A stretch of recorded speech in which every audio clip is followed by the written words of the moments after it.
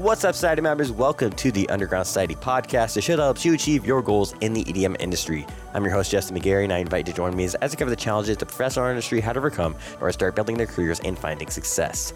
Welcome to season 3, everybody, year 3. I hope you all had a wonderful holiday season and a happy new year. This year, we are kicking things off with an absolutely cracked producer who has an even more cracked brand. Sorry, that was supposed to be an egg joke, because this week we have the Eggman himself, Cyclops, to talk about how the egg became a part of his branding and why it has become such a pivotal thing in getting people's attention in the current music climate. We talk about everything from how social media has changed over time, new mediums that have become popular in the last few years to become even more connected with your fans, and so much more. So I hope you're ready to get in this one. Let's get started. This episode is sponsored by EDM. EDM is your premier electronic dance music brand, a print digital magazine, lifestyle-inspired subscription box, and full production event company. EDM has been forging the future of EDM for over 5 years now and produces only the finest content, events, and apparel for EDM fans worldwide. Curated for ravers by ravers. Visit EDM.com, that is ERAOF, to join the movement and see how you can get involved. Now enjoy the episode. Cyclops, the Eggman. Welcome to the Underground Society podcast. How are you? I'm doing good. How you doing? Awesome, man. Happy to be in the new year, and everything so far is going well in the year. So how's things been for you? How's the new year? Yeah, it's been awesome. Really excited. I got a lot of shows coming up for this first quarter. Yeah, we're getting some releases set up, and it's looking pretty good. We got our first festival booking the other day. Congrats. Oh, yeah. Looking bright this year. Well, I want to bring it back to kind of the beginning. So if you could tell me kind of how the Cyclops project came to be, how you got into music, kind of how everything started pre that time. Yeah. So I got into music. I guess, I don't know how far to go back, but I guess I got into rock music in middle school. Okay. Metallica, AC/DC, stuff like that. And I started playing guitar in the 8th grade. I used to love that stuff. Yeah. Started playing guitar in the 8th grade, and pretty much right around that time I got into recording. I really wanted to make my own songs on the computer. And so all through high school I was making rock and metal stuff. So that was kind of the first foray into production for me. And then when I got to college, my roommate was really into electronic music, and he kind of showed me all this stuff. At that time, this was 2015, so Jack U was really big. Oh, Getter, Ausla, all that stuff. And yeah, so I started getting into electronic music and realized, now I don't have to be in a band. I can just be one guy, a producer. And that was really interesting to me. So that kind of went full into the electronic thing, and started Cyclops in 2016. Okay. What initially with the popularity of almost a different genre kind of at the time that was hot, and what got you into it? What kind of caused you to make dubstep? I really liked what Jack U and the Ausla stuff was going on. I really like Getter. Just really wild dubstep stuff, festival style stuff. I'm surprised. What do you think about the whole Getter when you kind of switched directions? Yeah, it was pretty crazy. I was a huge fan of the old bro step stuff. Yeah. So the melodic stuff's really good. It just wasn't exactly what I wanted Very out of different. Getter. Yeah. I feel like a lot of people, it's when you have an established brand of Getter, it's to go in and change. That's fine if you want to make different music, but maybe start a side project or something, because people identify certain projects that once they get to that level with different sounds. So yeah, it's a risky move for them, but yeah. So with that being said, I haven't really talked to anyone that started out with being on Disciple Roundtable, and I feel like they really supported you early on. Yeah. And was that kind of the first kind of big group or label that supported you? Yeah, I think so. So prior to that, I had been on Bass Weight. That was kind of the first big heavy dubstep label release I was on. But Disciple Roundtable definitely felt like a moment for me. I felt like I was kind of leveling up and starting to get a little bit of recognition for my heavy dubstep stuff. Right. Well, how did that kind of all start to take place with Disciple? Yeah, so in 2019, I started working with a manager, and we got a little more clear on what I should be doing, because prior to that I was kind of in between heavy dubstep and melodic stuff. So we kind of focused in on just the heavy stuff, and all year we had been sending stuff out and nothing was sticking. People weren't jumping on stuff. And then towards the end of the... What was the first song that really caught on? As far as getting signed, or yeah, getting signed and all that. I'm trying to think. I had a song "Bite" that got played out at Lost Lands. Okay. So I had some Lost Lands playouts, and I was able to kind of leverage that and be like, look at what's going on here. And that kind of helped get my foot in the door. Sweet. What were you doing before Cyclops? Were you producing at all, or was that kind of like you started producing and Cyclops was like what you first went after? So in 2015, I kind of went all in onto like electronic music production. Okay. And kind of jumped around some different aliases and didn't really know what I wanted to do. And then I don't know, I guess Cyclops was the one that stuck, and I knew I kind of wanted to just like make big sounding music, which is kind of where the name came from. I think it's super interesting how you've incorporated the whole egg thing too. I know I started off by this conversation with calling you the Eggman, but how did that when did that come along? That started last year, or I guess 2021 now. The last year was 2022. 2021, somebody just randomly DM'd me egg, and I responded with egg, and we kind of went back and forth a little bit, and I posted that on my story like, oh, I love connecting with you guys. And then people just started messaging me like egg, like a ton of eggs. That's awesome. Yeah, kind of just like blossomed. It literally just happened by itself organically. That's cool.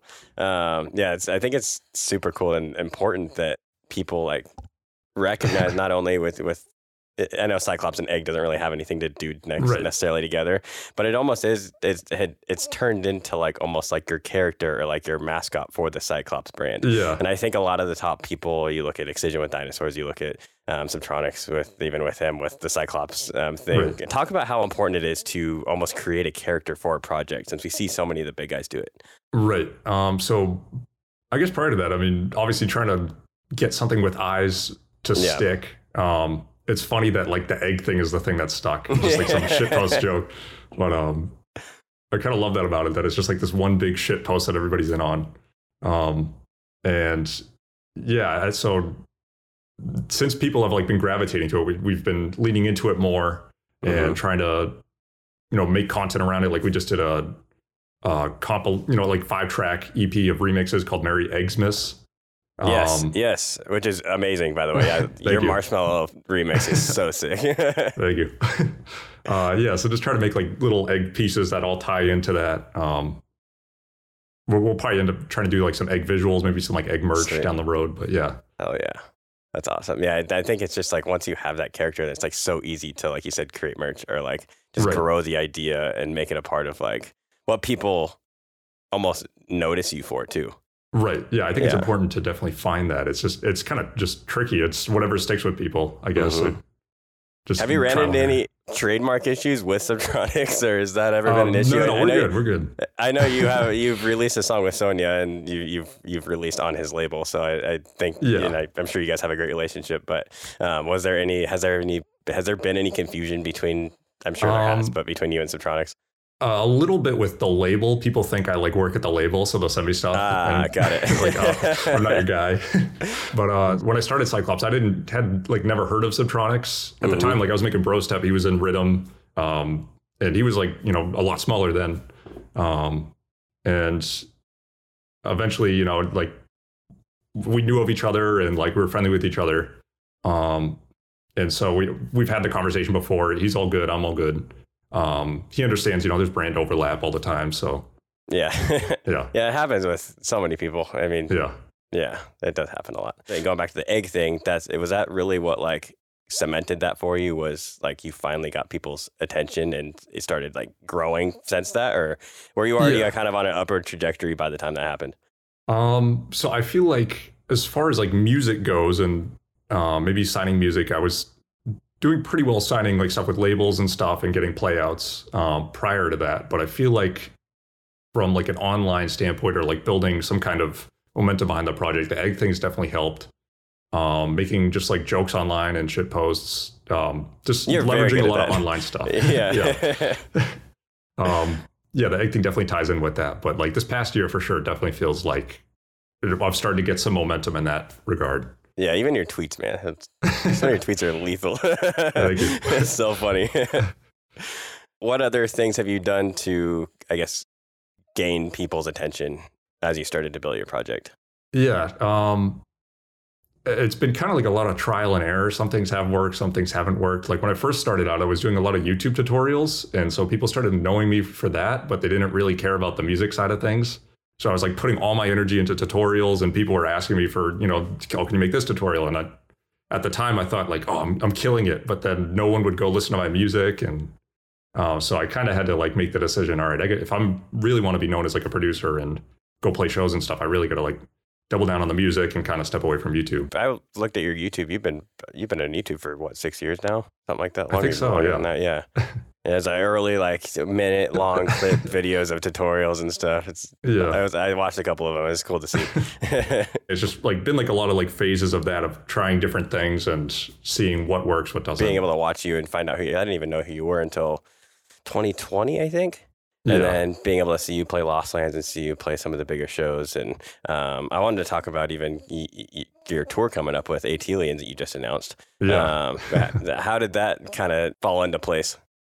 So I was kind of friendly with them. So we did a collab in 2021. I was kind of friendly with them before that. Like sending them music a lot of the time. They were playing my stuff out. And I posted a whip on Twitter, just like asking who should jump on this, and they were really interested in it, so we started the collab, and that ended up being customer service, our collab. And then from there we just like had a nice relationship. They're very friendly, very helpful. I ran into them at Lost Lands, and they're saying, oh yeah, we're getting a tour going, you should jump on for a couple dates. We're going to Boston, and I'm from Boston, so cool. Okay. Yeah, so yeah, it was kind of just worked out like that. Are you going on the full tour, or just like I'm on a couple dates, just like some East Coast dates. Yeah. Got it. That'll be awesome, man. Do you have any more collabs or anything in the works with them, or? Nothing at the moment. Got some other collabs in the work that I don't know if I can talk about right now, but yeah. Cool. You mentioned working at a radio station. Do you work for just like a local like radio station in just Boston? A small little radio station. What kind of music is? It's like mostly jazz and like easy listening stuff. We have some like blues programs, some like discovery programs where you'll just like hear a bit of everything. Mm-hmm. And then like some talk show stuff.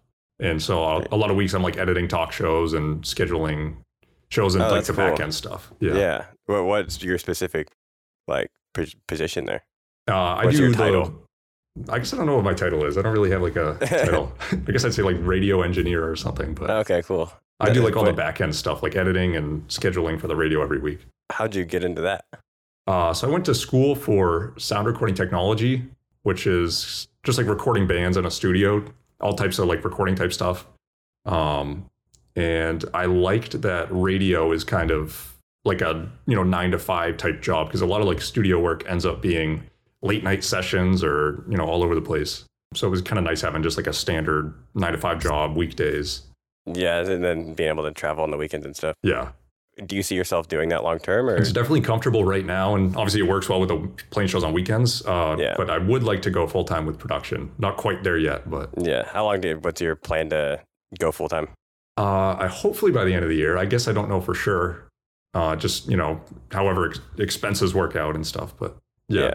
I would really like to by the end of the year. That's so surprising to me sometimes when people are like they see people like you, where they're like, oh, you have tons of label releases, you're playing huge festivals and stuff, and it's like you're still not like full time. Yeah. I think it's so crazy for people to sometimes find out about that. I honestly thought you were full time music. I didn't know you were. You had a second job too. How did you learn how to do production? Mostly just online, like reading forums and YouTube videos. I think back in the day there wasn't as many resources as there are now, so it was a lot of just like reading forums and somebody just like, oh, I think I figured out how to get this snare sound, or that was kind of like the start of it for me. My dad was in like rock bands like before I was born, so he had like mics and things, so thankfully I was able to start recording with some of the equipment he used to have. Just got like my foot in the door. Something that I noticed you did very successfully, and something that I think that we've all kind of had to learn how to adapt to do, is the whole transition with social media, especially Instagram, going from like very like written content into like video content, or like just pictures into video. And I think that probably in the last year, you've really gotten into posting a lot more reels and stuff like that. What kind of gave you that push to start making that kind of content, other than like the transition, obviously, everyone had to make? Right. Yeah, a lot of people just got kind of like pushed into it because, forced to. I don't know. I've always liked making videos, like especially with like, I did YouTube prior. Even before that, I was making like stupid videos with friends in high school, making like videos for school and stuff like that. So I've always liked making videos, and I guess, when it came along that we did like, start making reels and like short form content, it was interesting to me. And I do have fun like trying to think about like how can I make this as compelling as possible and just like 15 seconds or less. And I like the kind of like strategy or game behind it, because some stuff doesn't stick, some stuff does stick, and try to analyze what about the stuff that did work. That's all very fun to me. How have you learned to like, I guess, change when things aren't working? Because I think that's important too. Is like noticing when things aren't working and knowing when to pivot or change. What has been like one of your biggest pivots that you've had to make through that process? So I kind of started with TikTok last year. Okay. I was making a lot of like comedy content. Dude, I did not want to get on TikTok for like the longest time. I was like, I don't want to. And then now that it like kind of switched from like dancing and comedy to like more, I'm really glad it got like self-aware. People realize like how cringy it was. But you started there. And then, so when I started on TikTok, I was making like music production content, and it did okay, but it wasn't really clicking with people. So I just started trying to make like general comedy content, and that started doing a lot better. I was making like cum jokes and stuff, and for whatever reason, that's like what stuck. And so that worked really well. And then things were growing on there, but then again, I had the problem of people like the cum jokes. They don't really like they're not here for the music. So I kind of stopped doing TikTok for a while. And then a few months ago, I've been like going heavily on Instagram, making just like these, clips in front of my mixer, like showing off remixes and things like that. And that's been doing really well. And so that was kind of like a big pivot moment, I guess, from going from music production to comedy. That was one pivot. And then going from realizing the comedy's not helping drive the music, that was another pivot to get focused back on the music stuff. Do you know who Hayes is? He's released under Dead Oh, Beats. yeah. Yeah, his comedy is fantastic. And he's like one of the main DJs who I know that does really well on TikTok. But he was saying, because I had him on the show as well, and he was saying how like, since he does do the comedy, anytime he pushes his music or puts something, even tries stuff in the background or anything, they like, I don't know if it's like that now, maybe they fixed the algorithm, but it like completely tanked his numbers whenever he posted anything about music. And like whenever he posted anything about comedy, it would always do really well. Have you ever experienced anything like through those transitions where, I was going to say, so the music stuff's doing really well on Instagram right now, but when I post it to TikTok, it completely flops. And I think the reason is early on, TikTok kind of like figures out what your account's supposed to be, like what your niche is. So like, I was making a lot of comedy content, so I think it decided I'm a comedy person. Yeah. And now that when I post the music stuff, it's like, oh, this doesn't fit into what his followers want or what the algorithm is supposed to serve. And now everything just like flops if it's not comedy. You know what's interesting is in other countries, so like I think it's like in China or something, or I think that's where TikTok is from.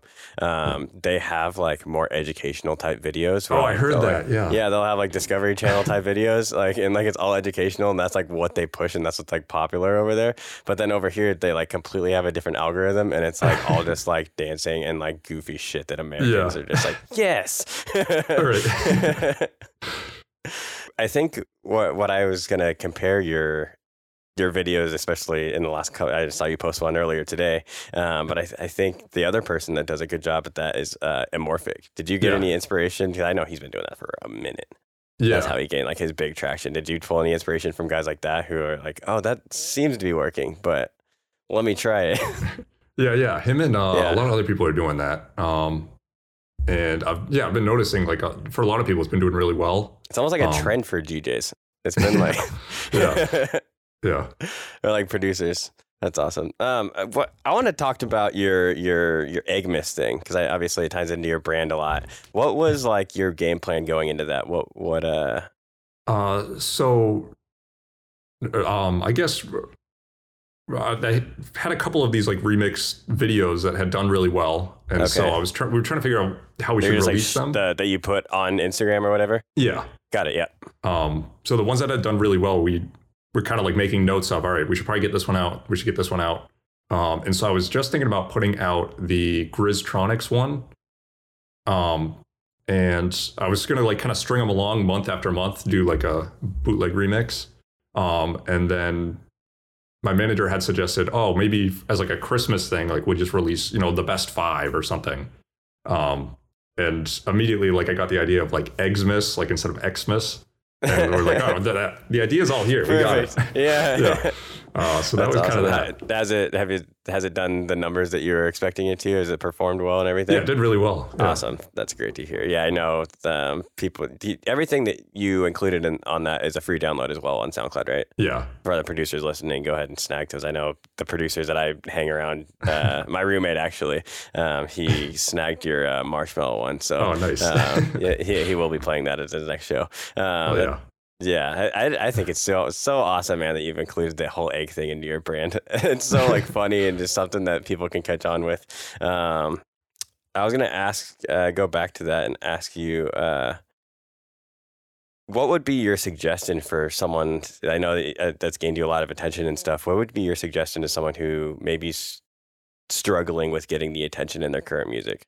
Or like they've been doing it for a couple of years and they're like, man, I've tried everything in the book. What do I need to do to like hit that peak? I guess one thing I had to ask myself like early on is like really take like a good look at your music and ask yourself, is it up to par with other people's music? And if it's not, then you really got to like put in the work to make sure you're at that caliber. And then the other thing I would say is probably getting more serious about posting online content, because I think that's a whole content and branding, that's a whole other like domain that I feel like doesn't get enough attention from a lot of producers. Yeah, a lot of people just post like flyers they're playing and like I don't even know who this person is unless it's like, and then the people who are actually starting to be successful actually have like almost like a comedy, or like they have a strong intention behind their brand, or like they have like a reason for being there, and that that's what they put on social media. But yeah, I think trying to make a connection with your fans is like a big next step, and trying to figure out what exactly that looks like for you. Like for me, it's making jokes online, but for other people, it's, making some kind of educational content. Some people do podcasts to connect with people, so finding out what works for you. I'm happy that I can be a platform, but I don't know. There's only been like a few artists who've created podcasts. And I think the ones that have are Jaws did one during COVID. Yeah. There's another one with Willie Joy, but they've all like immensely helped their music career too. Cause it like you said, it's a place where people can go to find out more information and get to know that person for who they are. Yeah. Right. Podcasting is great for that. You're like, you're actually watching them, you're hearing them talk. And, I think of like Taboo's podcast. Taboo's another one too. Yeah. Yeah. Have you listened to Wakan TV? They've only done like 6 episodes, but it's Liquid Stranger and Loper. Oh, that's pretty sick. It's super good. Yeah, they have like high quality cameras and stuff. It's a cool thing to watch on YouTube as well. So people who are listening right now, and you, go check that out. Shout out to those guys. Taboo is a really good podcaster. Yeah. You thought about doing anything about growing more of your YouTube, or getting into starting your own podcast or anything like that? Yeah, I definitely want to do more long form type stuff at some point in the future. I'm just like very busy right now. So it's definitely on my radar to do something like that, whether it's a podcast or some kind of vlog or tour thing like that. That would be sick. That's been an idea for me too, is maybe creating like a vlog type thing with the Underground Society brand later on. Do you currently watch any vloggers or anything like that? I watch a lot of YouTube. I've definitely watched vloggers in the past and gotten very invested. Yeah. I'm trying to think of some names. Well, I think I watch more vloggers than I do like TV. Yeah. I'm very into that.